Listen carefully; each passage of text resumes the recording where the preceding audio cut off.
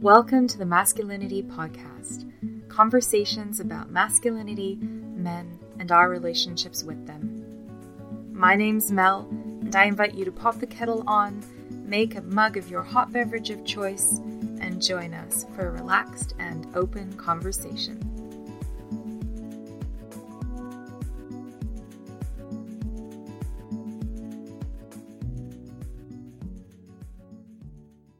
So welcome back to the Masculinity Podcast. I'm very excited today to have two wonderful men that I have known for a few years now, James and Devin. And this is the first time that they're meeting here on the podcast, although we've shared a few messages together. So James lives in Vancouver. James helps people get unstuck in their lives using a combination of coaching, deep breathing, and body work. And he's also been involved in men's work as a member of the Samurai Brotherhood for the last 2 years. James and I met through a community vulnerability practice called the Zeg Forum. And I see him as a powerful healer and very insightful human being. And then Devin, who I met through the Zeg Forum community down in Seattle. Devin is a personal growth and purpose coach who helps clients discover and pursue the work and lives closest to their hearts. In the last few years, he's immersed himself in coaching, orgasmic meditation, sacred sexuality, and communal living, and doing a lot of work around feelings. And he brings all of that to bear in the one-on-one coaching that he does. He also co-hosts an online sexuality group for men who are looking to release sexual shame and come into deeper contact with their own authentic desires. And I've always been really touched by Devin's ability to step into that very scary space of vulnerability and own the fear that's inherent in there and just roll with it. So I'm really excited to have both of you on the podcast today. Thanks for joining me. Yeah, thank you, Mel. Yeah, thanks for having us. Both of you have been involved in coaching work and men's work and healing work. And I'm really curious. There's this growing thing of men's rights movements and other kinds of men's movements that are looking at healthy expressions of masculinity. I'm wondering if you could each share a little bit of what your journey with that has been like. As far as myself, I found that a lot of men are very fearful of their emotions and have not had very many healthy ways of expressing them. So for me, I really didn't trust men. I didn't trust men specifically, but I kept people at arm's length due to the traumas and things that I hadn't dealt with. Forum, when I got involved in that, was a really good way to start expressing that and looking at it in a very safe way. And men's work is a bit more, from my experience, in your face when it's done well.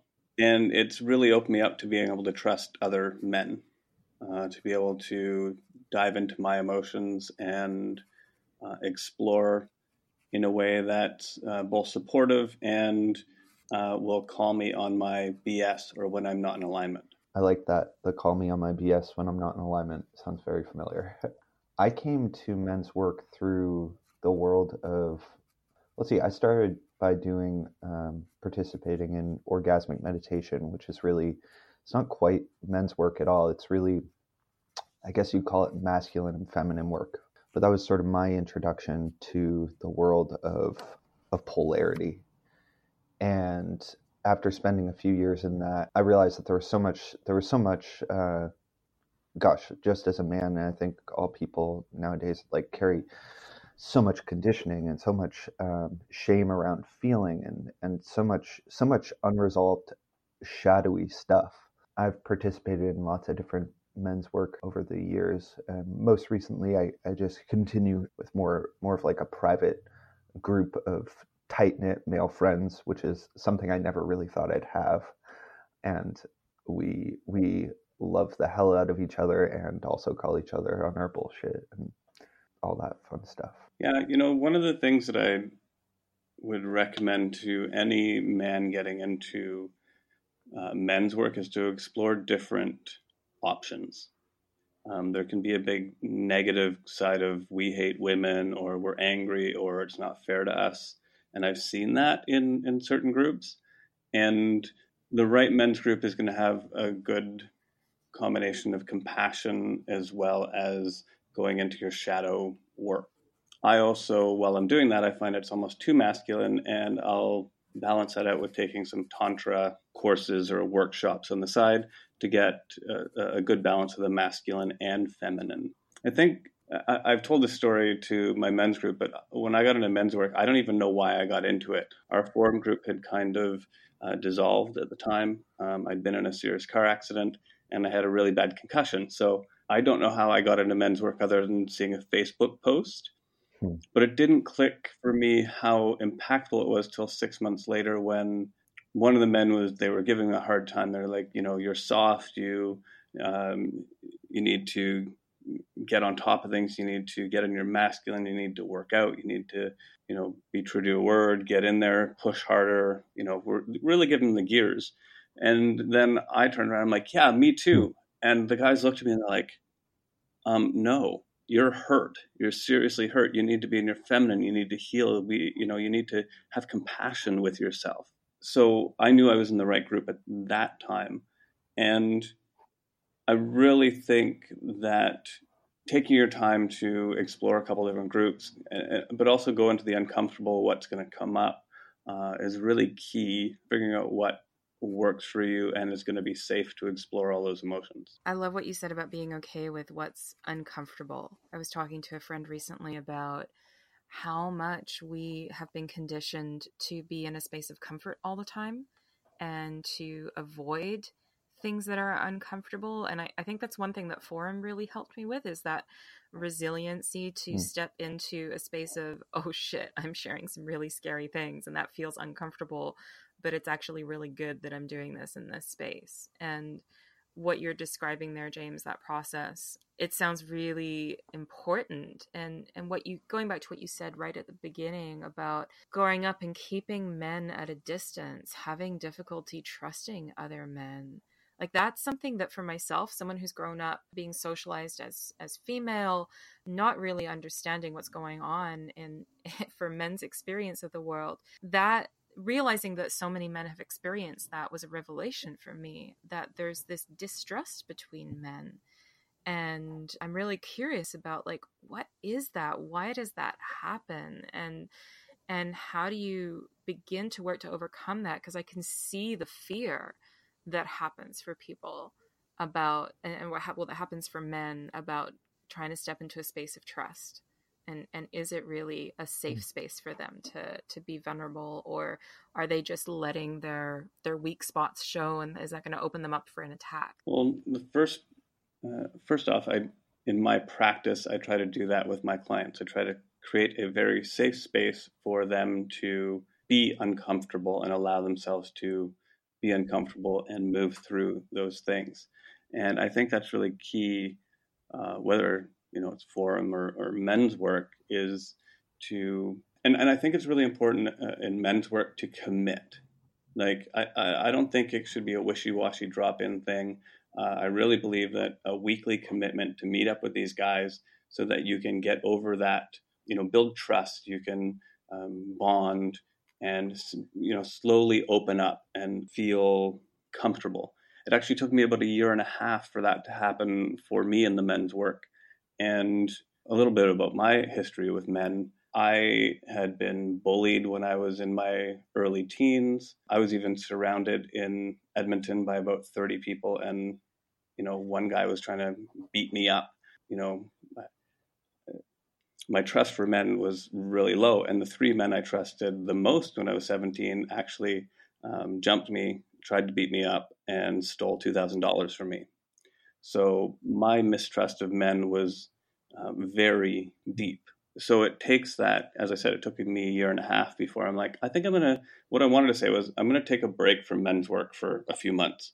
And what came out was, these things happened to me. I don't know how to be a friend to men. I don't know how to open up. I want to do better. Can you guys give me some energy on how to do that and how I'm doing with it?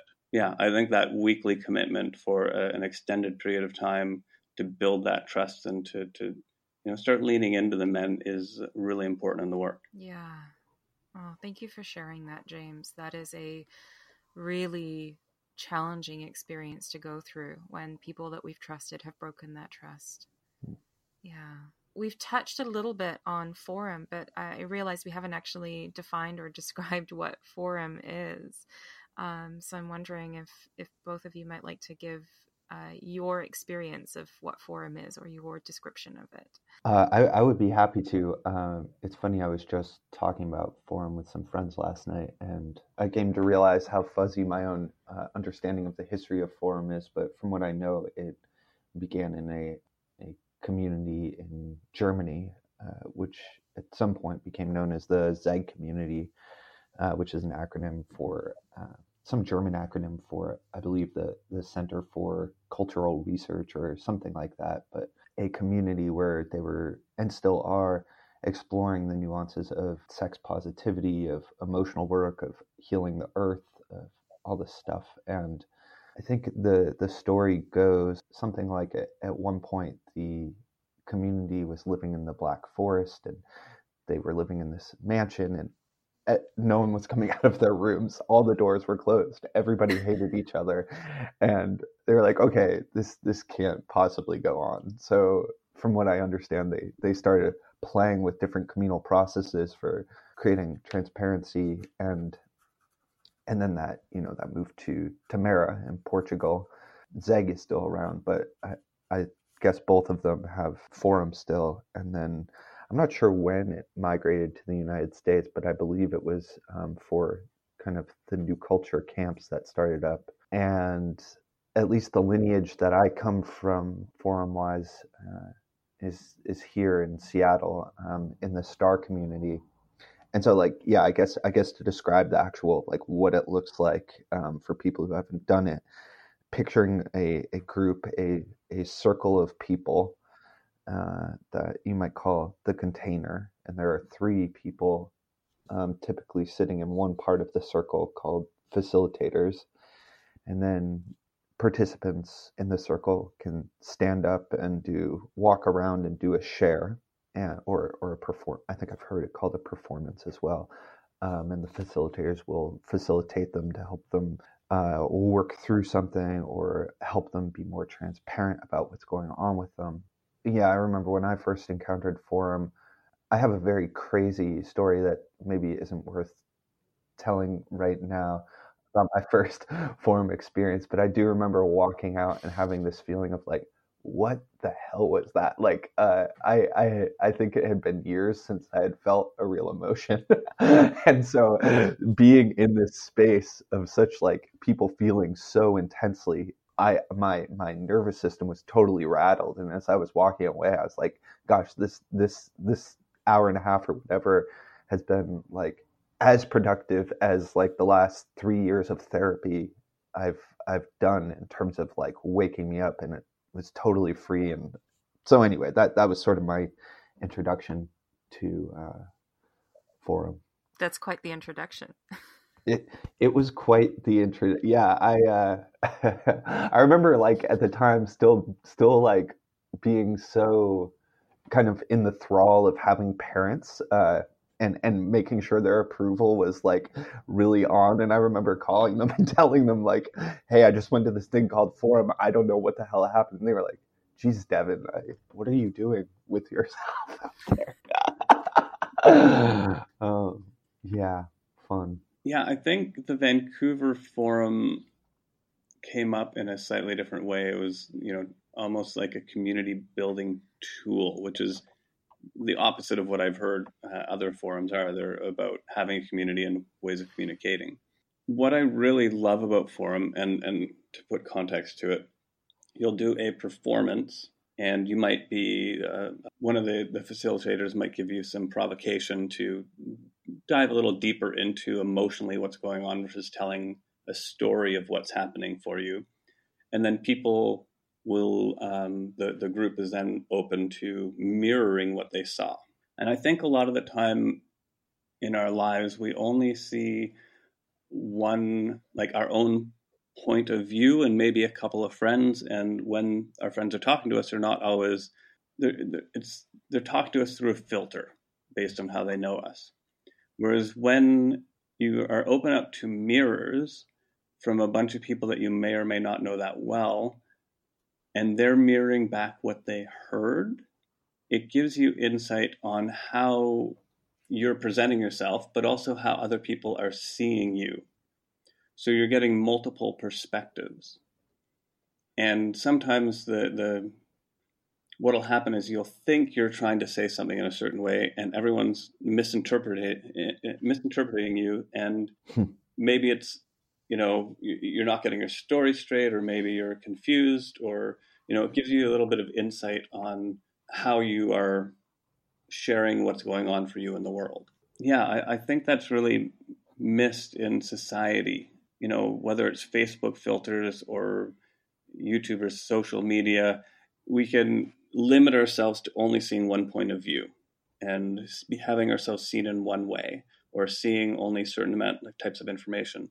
And when you have a group of people looking at you unfiltered and mirroring back what they saw, whether it's directly, I heard this person say this, this, and this, or somebody just going up in the middle of the room and screaming because that was the underlying feeling of what they thought was going on, or any other interpretation of what you saw, you get an unfiltered version to reflect on, so that you might get some insight. And I love the Vancouver Forum had I think it was a 48-hour rule where you can't discuss with that person that did a performance what they performed. And when you do, and if you do want to approach them, you have to ask, are you open to some feedback or something? And that gives you time to really reflect on your own about what you presented and the feedback that you got. The last little piece I like about that is it's also not therapy. If there is a deeper lying issue, the group thinks it's too big, therapy or something outside of the group, in our instance, could be maybe recommended, or it's not meant to go into really deep stuff that you might need a little bit more help with. Yeah, I would say it's not therapy, but it can be very deeply therapeutic. Oh yeah, definitely. As both of you were talking, I was remembering times when I've been in forum with each of you, and thinking about that space of vulnerability and intimacy. There's something about when one person gets up to share, it feels like it gives more permission for other people to get up and share. Mm-hmm. And one of the interesting things that happened in our Vancouver forum was, as things shifted and changed, that group of people ended up being mostly male identifying or non-binary identifying humans. And it was a very interesting dynamic. There was one evening in particular I remember, and I think there was maybe like 6 men, and the other 2 of us are people who would identify as gender fluid but have female bodies. And it was really powerful, some of the stuff that came up that night. And obviously I can't talk about specifics, but I remember that just being aware of the kind of gendered dynamics. And I've certainly experienced that often as human beings, we have a tendency to want to fix things. And there's a gender dynamic that evolves that comes up between men and women, where men want to fix women's problems. That there's something that society has told us that, you're more manly if you can fix a woman's problems for her, perhaps. I'd like to interject there, because I really don't think that's what it is at the root of it. Okay. The root of it is men are so used to not being able to express their emotions, or not having an outlet, or seeing how other people are. So when they see something, they have an emotional reaction to it. They don't like that feeling, and they just want to go, no, you need to fix this. Here's some advice. Go fix this so I don't have to feel uncomfortable. Yeah, I think you hit the nail on the head there. That's exactly where I was going. Sorry. That's good.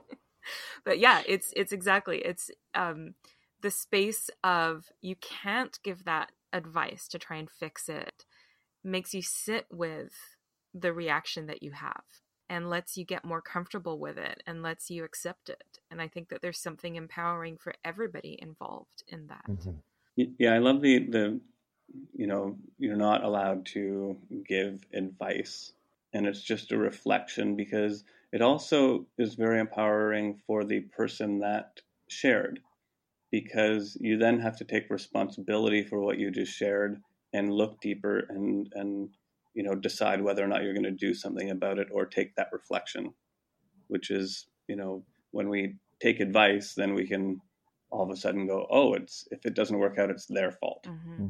So I'm curious about, in terms of emotional literacy, I love this term, this idea that we can be literate in our emotions, knowing our own feelings and self through those feelings. Devin, you mentioned how your first experience of Forum was the first time you'd felt an emotion in years.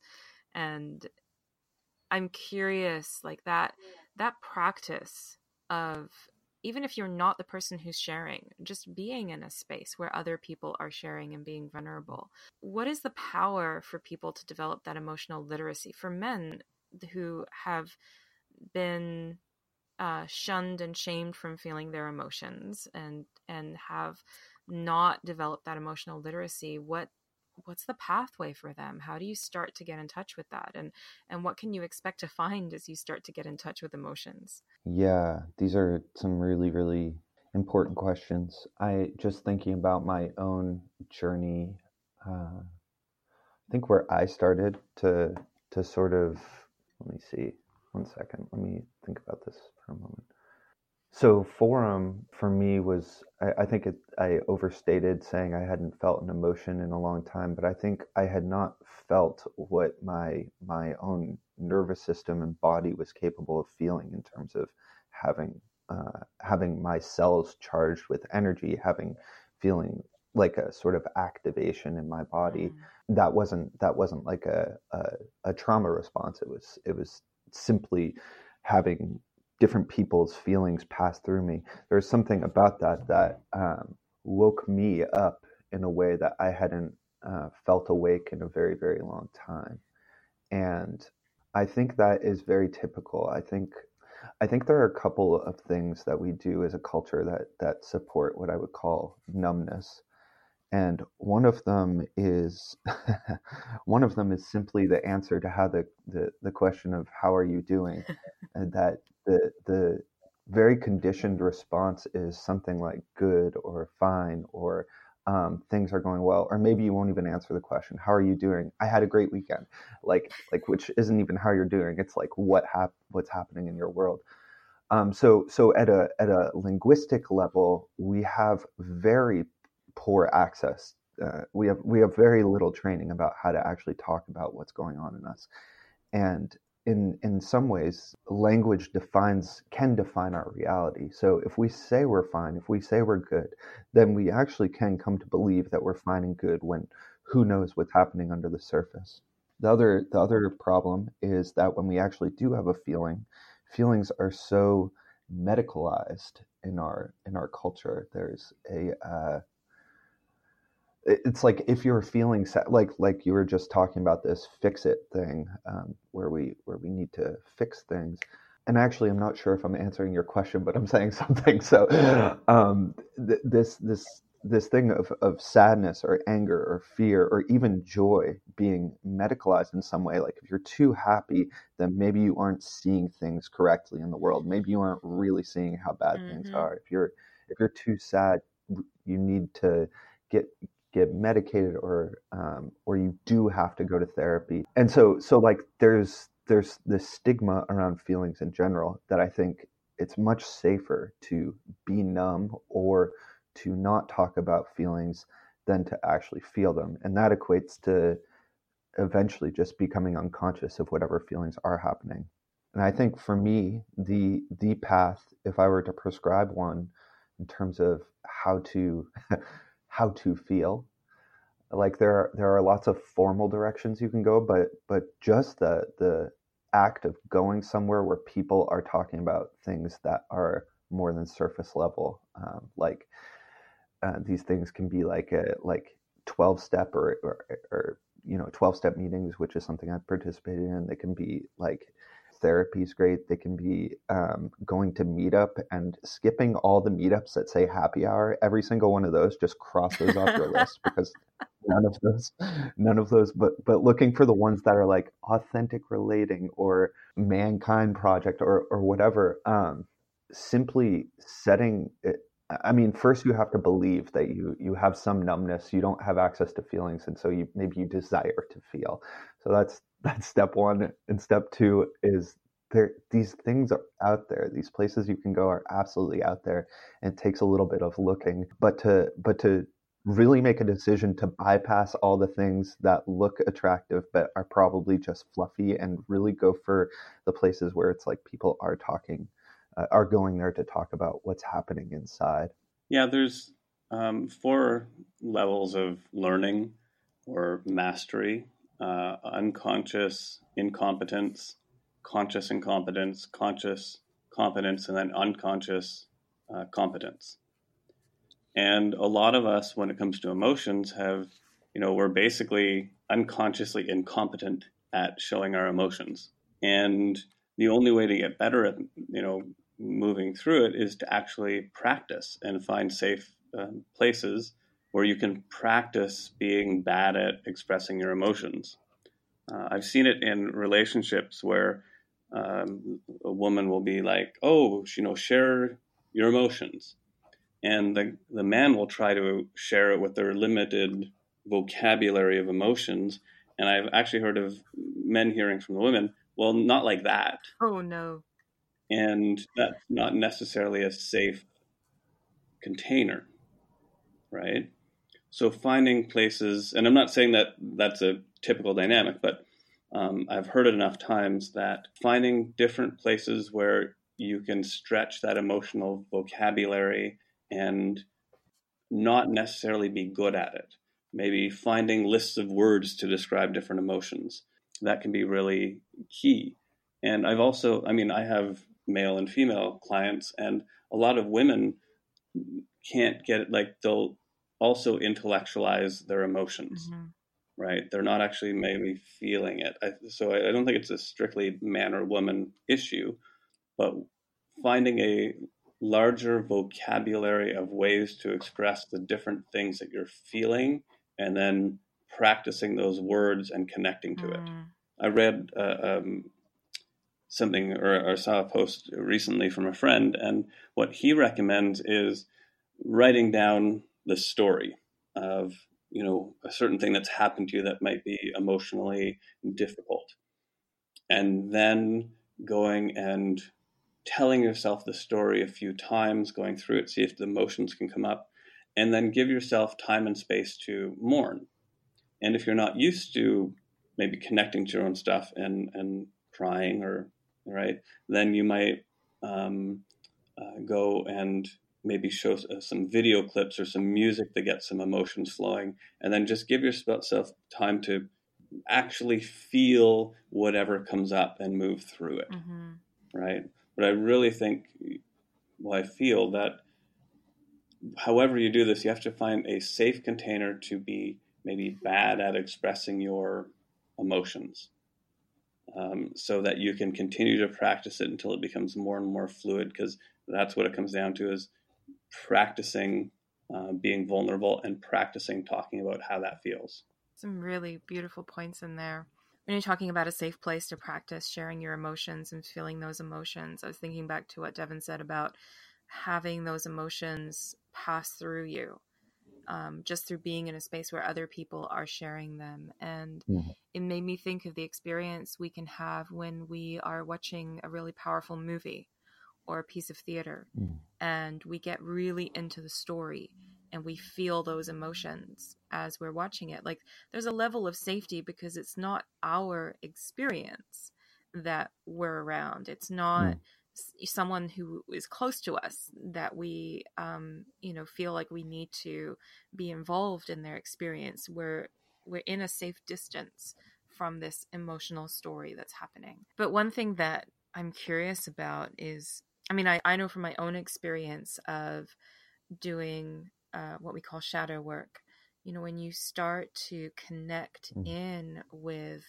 stuff that you didn't realize you didn't know, it can be overwhelming. And I've definitely noticed in forum, for men in particular, it's like you pull off the lid of this Pandora's box of emotions, and I've seen some people very quickly shut that lid because there's too much in there to process all in one go. It can feel overwhelming. And I look at my own knowledge of somatics and like how much, like an experience that is overwhelming, if you lose the ability to cope with what's being handed to you, can be in itself traumatizing. So how do you, like, what happens with that? Is it overwhelming? Do you just like navigate through that overwhelm? How do you support yourself? What do you do with that? Yeah, I was actually, I love that you're talking about this. I think for me, it's something that's kind of easy to overlook, simply because it's something that happens, at least for me, truly at the beginning of my journey for a period. But my own experience was that I hadn't felt in so long, and a lot of the emotions inside me were incredibly backed up. Big anger, big sadness. This stuff that I simply had not felt in years and years and years, and I think that is fairly common. So, like you said, when the lid pops off, there came a point for me where it was like, okay, I can like open the lid just a little bit, I can open the lid a little bit, and then it was like the lid just got blown off.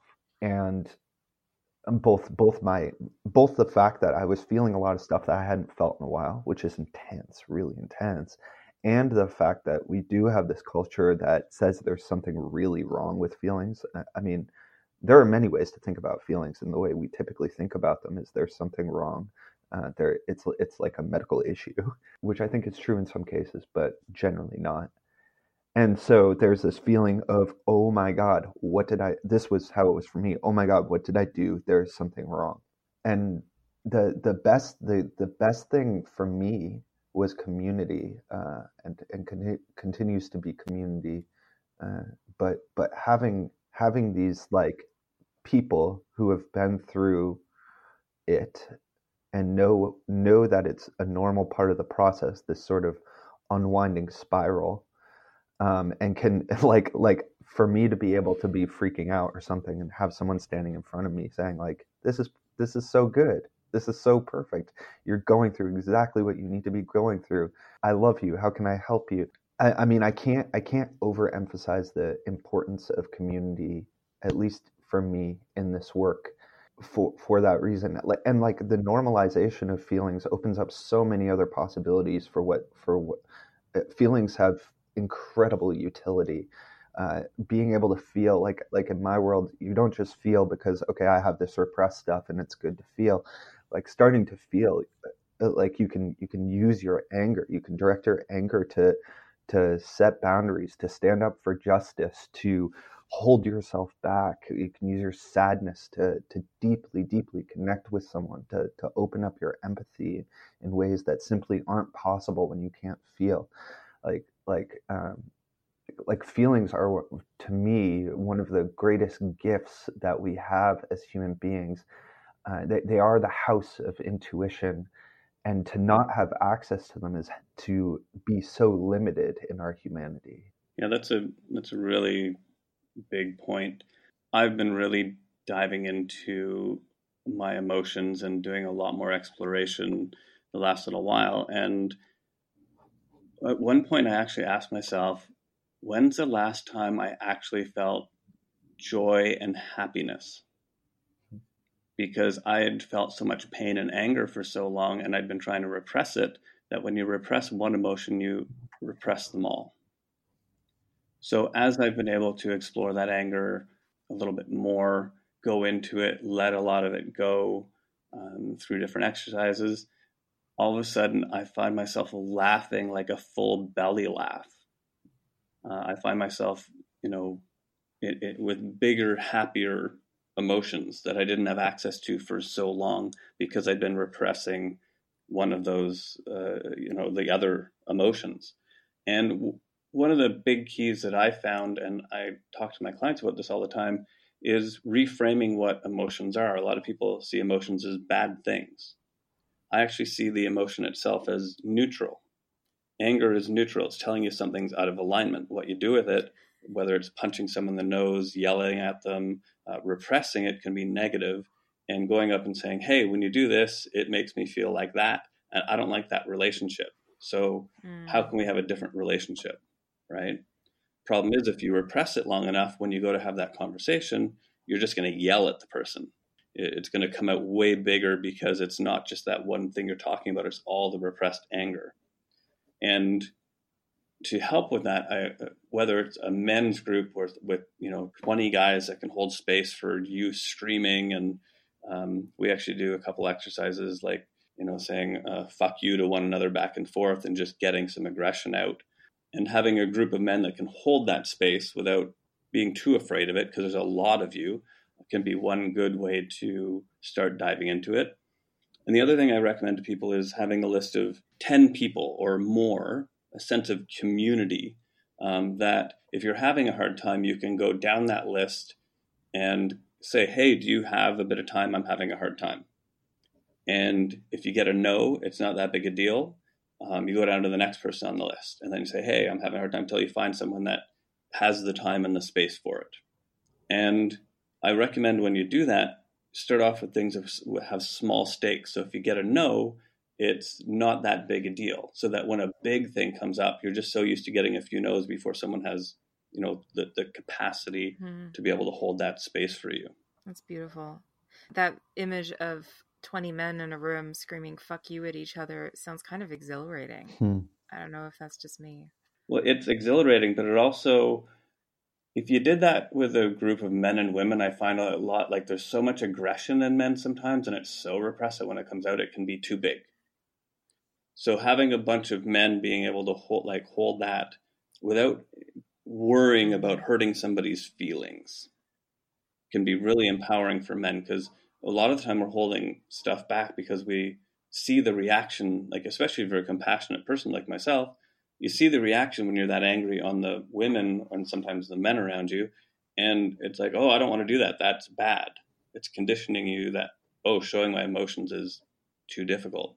So going to a space where you can practice that and really get big about it, so that when you go for something that, oh, I actually have an actual attachment to it, then it doesn't come out as big or as scary. It's not as intimidating.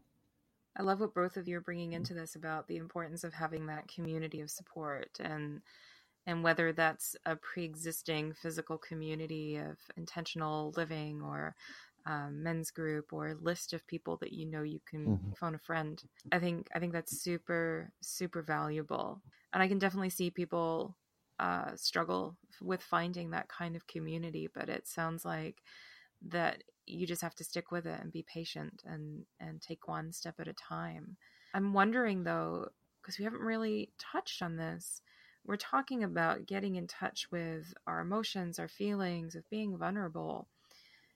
And this question comes up for me of, is it worth it? Like, it's a lot of work. And if you're in an intimate relationship, it's going to bring up a lot of things between oneself and one's partner. And are the net benefits worth all the journey and the risk and the messiness?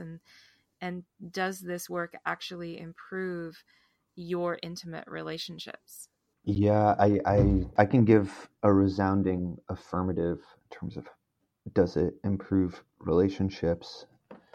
And it's so easy to say yes, of course it does, but to articulate why is like a little bit perhaps more challenging. But I think,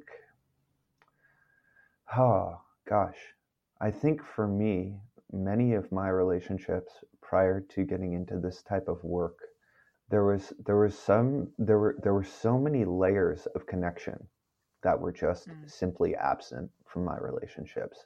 It'd be like, you court someone, you kind of like, there's this thing called liking someone, and you like them, and then you start dating, and then you have sex, and sometimes the sex is like really fun at first, but then it might change over time, and so it changes. And then if you have not talked about feelings ever, or play with your feelings ever, or ever learned how to have a difficult conversation, then the sex changes and you never talk about it changing. You never talk about what's going on at a deeper level. So there's like this dead bedroom thing on the one hand. And even beyond that, it's like for me, relationship, like to know and be known is a huge part of relationship for me. And there are such limits to my ability to know another person if I don't know myself. And likewise, there's such limits on my ability to allow someone to know me if I don't know myself. And so I think my most recent relationship, and I would say really all my relationships nowadays, have at some foundation this idea of practice, that we are, and sometimes this is more overt, more explicit. Like, yes, we are currently in a space of, like a friend of mine, fellow coach. We will go into spaces of practice where we every day meet for 15 minutes, and one person will be coaching, the other person will be coached, and we'll give feedback and play in that way. We'll do in our house. We did a recent house-wide space of practice called the masculine serving the feminine, but basically where it was a very intense experience where men were paired up with women, and basically women's only responsibility was to say, I want X, and men's responsibility was to say either no or to say yes, and to figure out how to make it happen. And we did that for a month. But so there are, I think not everyone finds that level of intentionality necessary, and I don't think it is necessary for going deep and really connecting with people. But I think without knowing who you are at an emotional level, there will always be limits on how well you can be known and how well you can know another. And for me, it's like, why I find that to be sort of the reason for relationship. At least one of them is this. I'm not sure how to articulate it, but knowing and being known is perhaps the best way I can say it.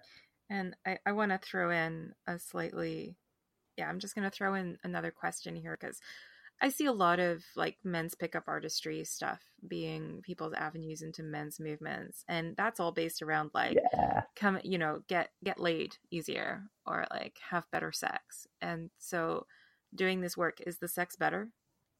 Versus pickup artistry, or just versus, or versus not doing this work?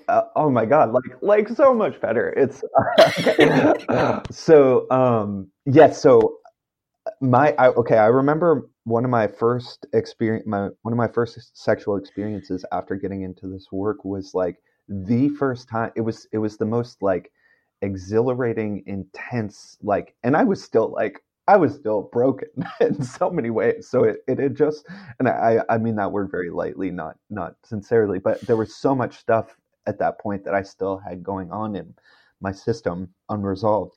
And yet this was the first time I had experienced being with someone and not feeling shame, deep shame around sexuality.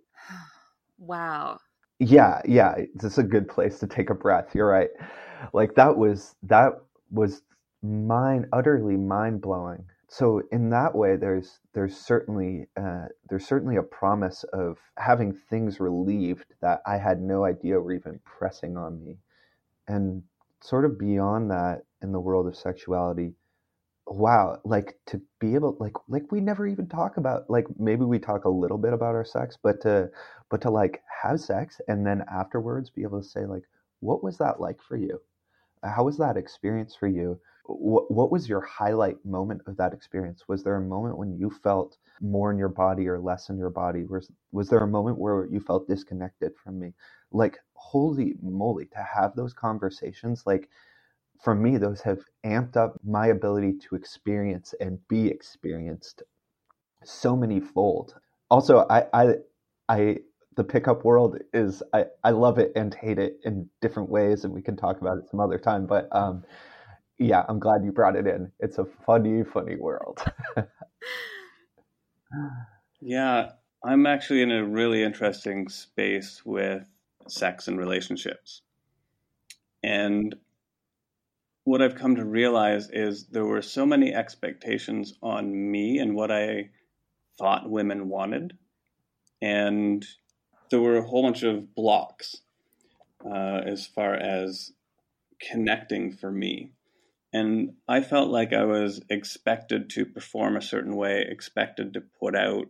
If I didn't come onto a woman soon enough, then, there was either something wrong with her or something wrong with me. And none of that was talked about. It's just, oh, okay, I guess this is the way it's supposed to go. And when I explored a little deeper into my sexuality, got a little bit into Tantra, I realized that I was such a giver. It was about performing. And I didn't know what my needs even were.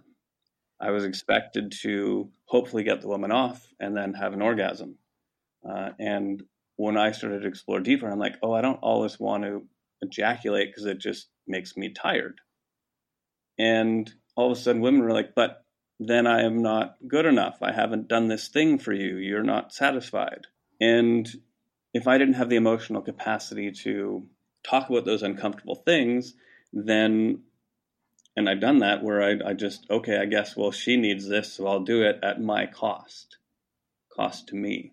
The more emotionally available I've become, the easier it is for me to talk about the whole breadth, whether it's sex or my emotions or where I'm at, instead of just putting on that I'm going to go perform in bed hat. And it opens up so much more for communication, for better sex, to be like, well, what do you need in this moment? Or one of the really interesting things would come up is, well, if sex isn't over when somebody ejaculates, the man ejaculates, then when is it over? How does it transition? What's all this? So it adds a whole different flow to what sex can be about what connection can be about, it's a lot more scary, especially in the beginning, to be able to talk about those things, but the connection becomes deeper. And I've run into this with a number of female clients where they're at a point where the man hasn't opened up and they're looking to break up with them, but they're looking for the courage to do it, because if I break up with him, then he'll probably break. I don't know if he'll be able to handle this because he doesn't deal with his emotions. Oh man, I've been there. So then they're in a situation where they don't want to be in it, but they want their man to open up, but they're not able to open up, and then they're afraid to break it off because the fragility, the perceived fragility of the man, because he can't deal with his emotions, gets us into, men are, I think it's 4 times more likely to commit suicide than a woman in North America. Yeah. And a lot of this has to do with, our emotions. So at the end of the day, to answer your question, the deeper you can get into expressing all of your emotions, connecting to your partner, connecting to maybe what your desires are in sex. Maybe when you explore it, you want more than just to get off. Maybe you're able to ask for things, or find out different things that you like, or and the more you can emotionally be vulnerable at that. I tell you, the first time I had a full body orgasm that was not about ejaculating, but about like all the emotion welling up inside of me and connecting with my eyes to this, woman in front of me. It was so much more powerful than any, it was like a 2-minute orgasm. So if you're just going on sex alone, having a 2-minute full body orgasm is pretty spectacular. Add into that, talking about it later, and, the connection I had with that woman. When you do the work, the payoff is incredible. But it does take work, and it puts you in a spot where you may get hurt. That's the risk, right? You might get emotionally hurt. Yeah. It sounds like the risk payoff is worth it. Oh yeah. Yeah. When it all clicks, it can be absolutely amazing. Thanks for mentioning that piece about the sort of scripting for performative sex that we have in our society. And I think that happens for all genders, this idea that sex has to look a certain way or has to include certain activities or actions. And I think one of the most powerful sexual connections I've ever had is with someone who's done a man who's done a lot of this work. And in that connection, it wasn't so much about like, we want to do these things like X, Y, and Z. It was more about, how do you want to be feeling on, in this experience? And then from knowing how we wanted to be feeling, working out, well, what brings us to that feeling? What brings us into that experience together? And that for me was a really profound way, and I think for him as well, although I can't really speak for him, was a profound way to step out of the performative ideas of sexuality that we knew we would just sort of default into playing out. And certainly, yeah, what you're talking about, like the ability to be able to talk about it afterwards and decompress and process and then continue to share emotionally. Like I've definitely had the experience of having very beautiful sex with someone and then they shut down emotionally afterwards. It's like I can open this door for my emotions for this experience and then we shut it tight. Well, there's a big piece of that in social media. We consume things in bite-sized portions and then move on. So, you're almost getting to a point where you're crying and this thing's moved you, and then the next video clip comes up and you're laughing. And we don't take the time to sit in those uncomfortable, feelings or those happy feelings. We just move on. And then you add in the consumption of porn, and it's like, oh, that's over and moving on. Or, it's conditioning us to a certain way of having sex and connecting. And I think it becomes ingrained in us that, that's finished. Now let's move on. And I think it's really unhealthy. One of the things that almost every men's group that I've heard of does is something called Nop Nom. And you'll go, whether it's 30 days or whatever it is, and it's no porn, no masturbation. Wow. And for me, on top of that, when you reintroduce masturbation, it would be about loving yourself. It's not about watching porn. It would be about connecting to your body and seeing how it feels.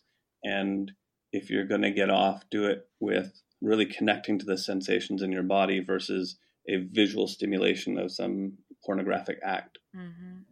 So instead of going and even visualizing this woman or that, it's about really connecting to your body and the sensations in it. And I'd recommend that for all men. Take that month off and then see if you can get really in touch with your body, because it can be really overwhelming and lovely when you're able to do that in a meaningful way. I think about one partner that I had who would cry every time he orgasmed or ejaculated. And there was definitely some shame for him around that. And I mean, I'm gathering that other female partners he had a difficult time trying to understand what was going on. Like, why is this man crying in this moment? This doesn't seem to compute. But I immediately recognized, like, even if I don't understand this is something that's important to let happen. And I've wondered, like, how many other men experience some kind of surge of emotion in that peak state, and maybe they don't feel permission to let it out. Maybe they shut it down. I mean, for me, when I orgasm, I laugh, which tends to throw people off. They're like, what are you doing? But there's something about that moment of orgasm that allows us, I think, to get in touch with the deeper things in us that are seeking expression. And there's so much sex and sexuality and sensuality that happens in the world that doesn't have emotional connection to it. You were talking about the porn, like, oh, it's just this porn star again. Now they're playing this role. Like there's no emotional context between these people on there. And I think that's why, now is like Game of Thrones porn, because we have emotional context for who's in Game of Thrones.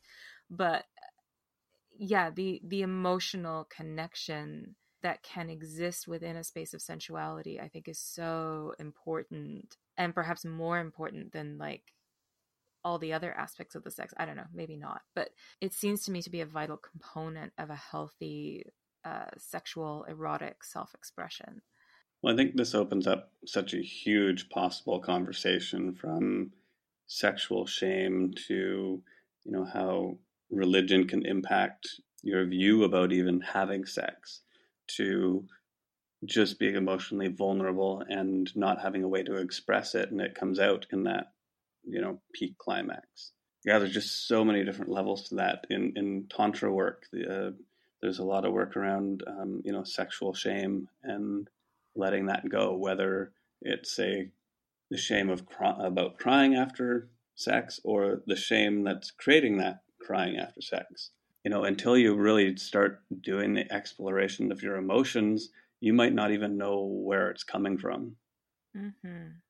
Yeah, as we talk about this and just talk about men doing emotional work and me thinking about the kind of work I've done, one of the things that's kind of happened is it's sort of ruined casual dating for me, simply because there's a certain level of connection or depth that I'm always hoping to achieve, on a first date, and it's not always intuitive how to get there, especially if I'm with someone who hasn't done a whole bunch of work.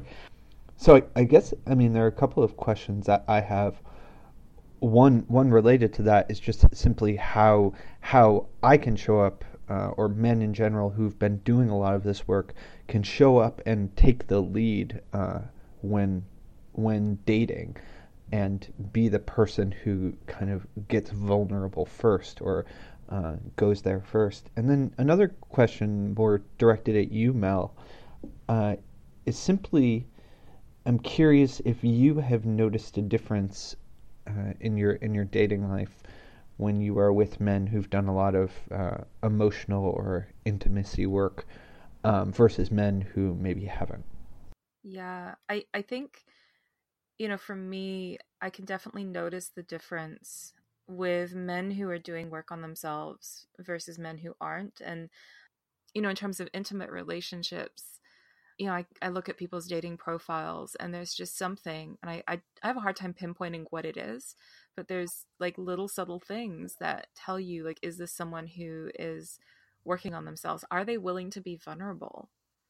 And when I meet up with somebody on a date kind of situation, yeah, like I mean, personally, I'm looking for, like, how willing are they to be vulnerable and do this work, because I've now learned that difference. And I mean, I'm very selfishly motivated. I do a lot of what I do in the world because I want to make it easier for me to meet people that I'm going to have good connections with.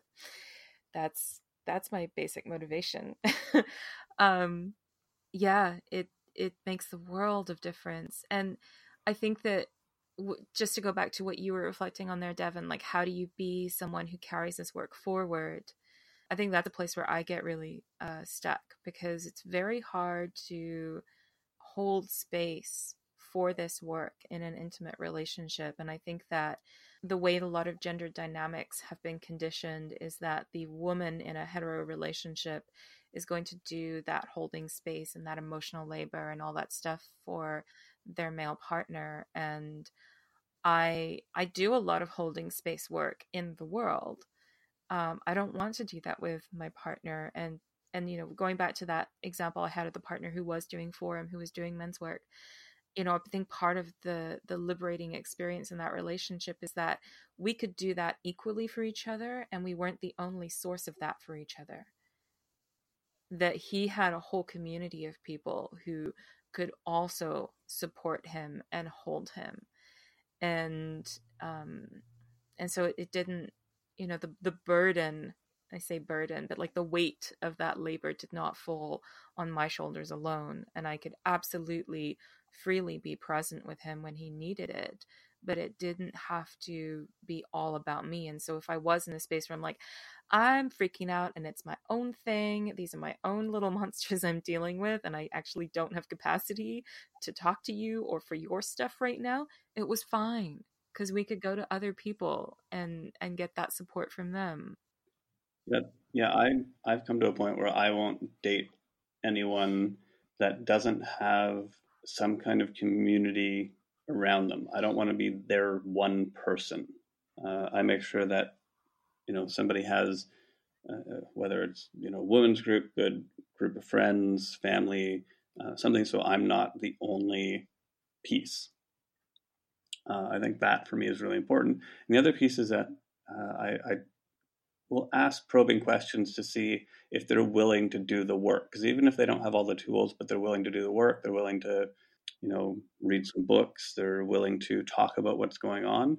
Because like you said, I don't want to be the one holding all that space. I do it for work. I do it in men's work. I do it in a number of places in my life. And I'm willing to do a certain amount in relationship because you have to have a healthy relationship. But if I'm the only source and the person's not willing to look at their own stuff, then that's just not going to work for me. On top of that, I try to have as many conversations about this type of stuff in men's work as I can so that more people can at least have access to this information. Because if they're in that spot of, unconscious incompetence or not even aware that they're not good at this stuff, then just bringing that to awareness is the first step for them to make some steps in the right direction. Mel, I just wanted to thank you very much for inviting me onto this podcast, and just more generally, all the amazing, inspiring work that you are doing around relationship and sexuality and gender, and your work is a constant inspiration for me, and this podcast is great. And James, just really nice to meet you over the podcast. Hopefully at some point soon we get to actually meet each other in person. Thank you. This is an amazing opportunity, and I appreciate both of you showing up the way you do in this. Thank you both so much. This has been great. The Masculinity Podcast is made possible by the support of people like you. Please visit my Patreon at patreon.com/masculinity, MASCULINITEA. Your support means the world to me. And all people who support this podcast get to join our exclusive Facebook group where the conversation continues. Join us next time for more conversations about men, masculinity, and our relationships to them. In the meantime, if you have ideas, questions, or things you'd like me to talk about, give me a shout. Melina at radicalrelationshipcoaching.ca.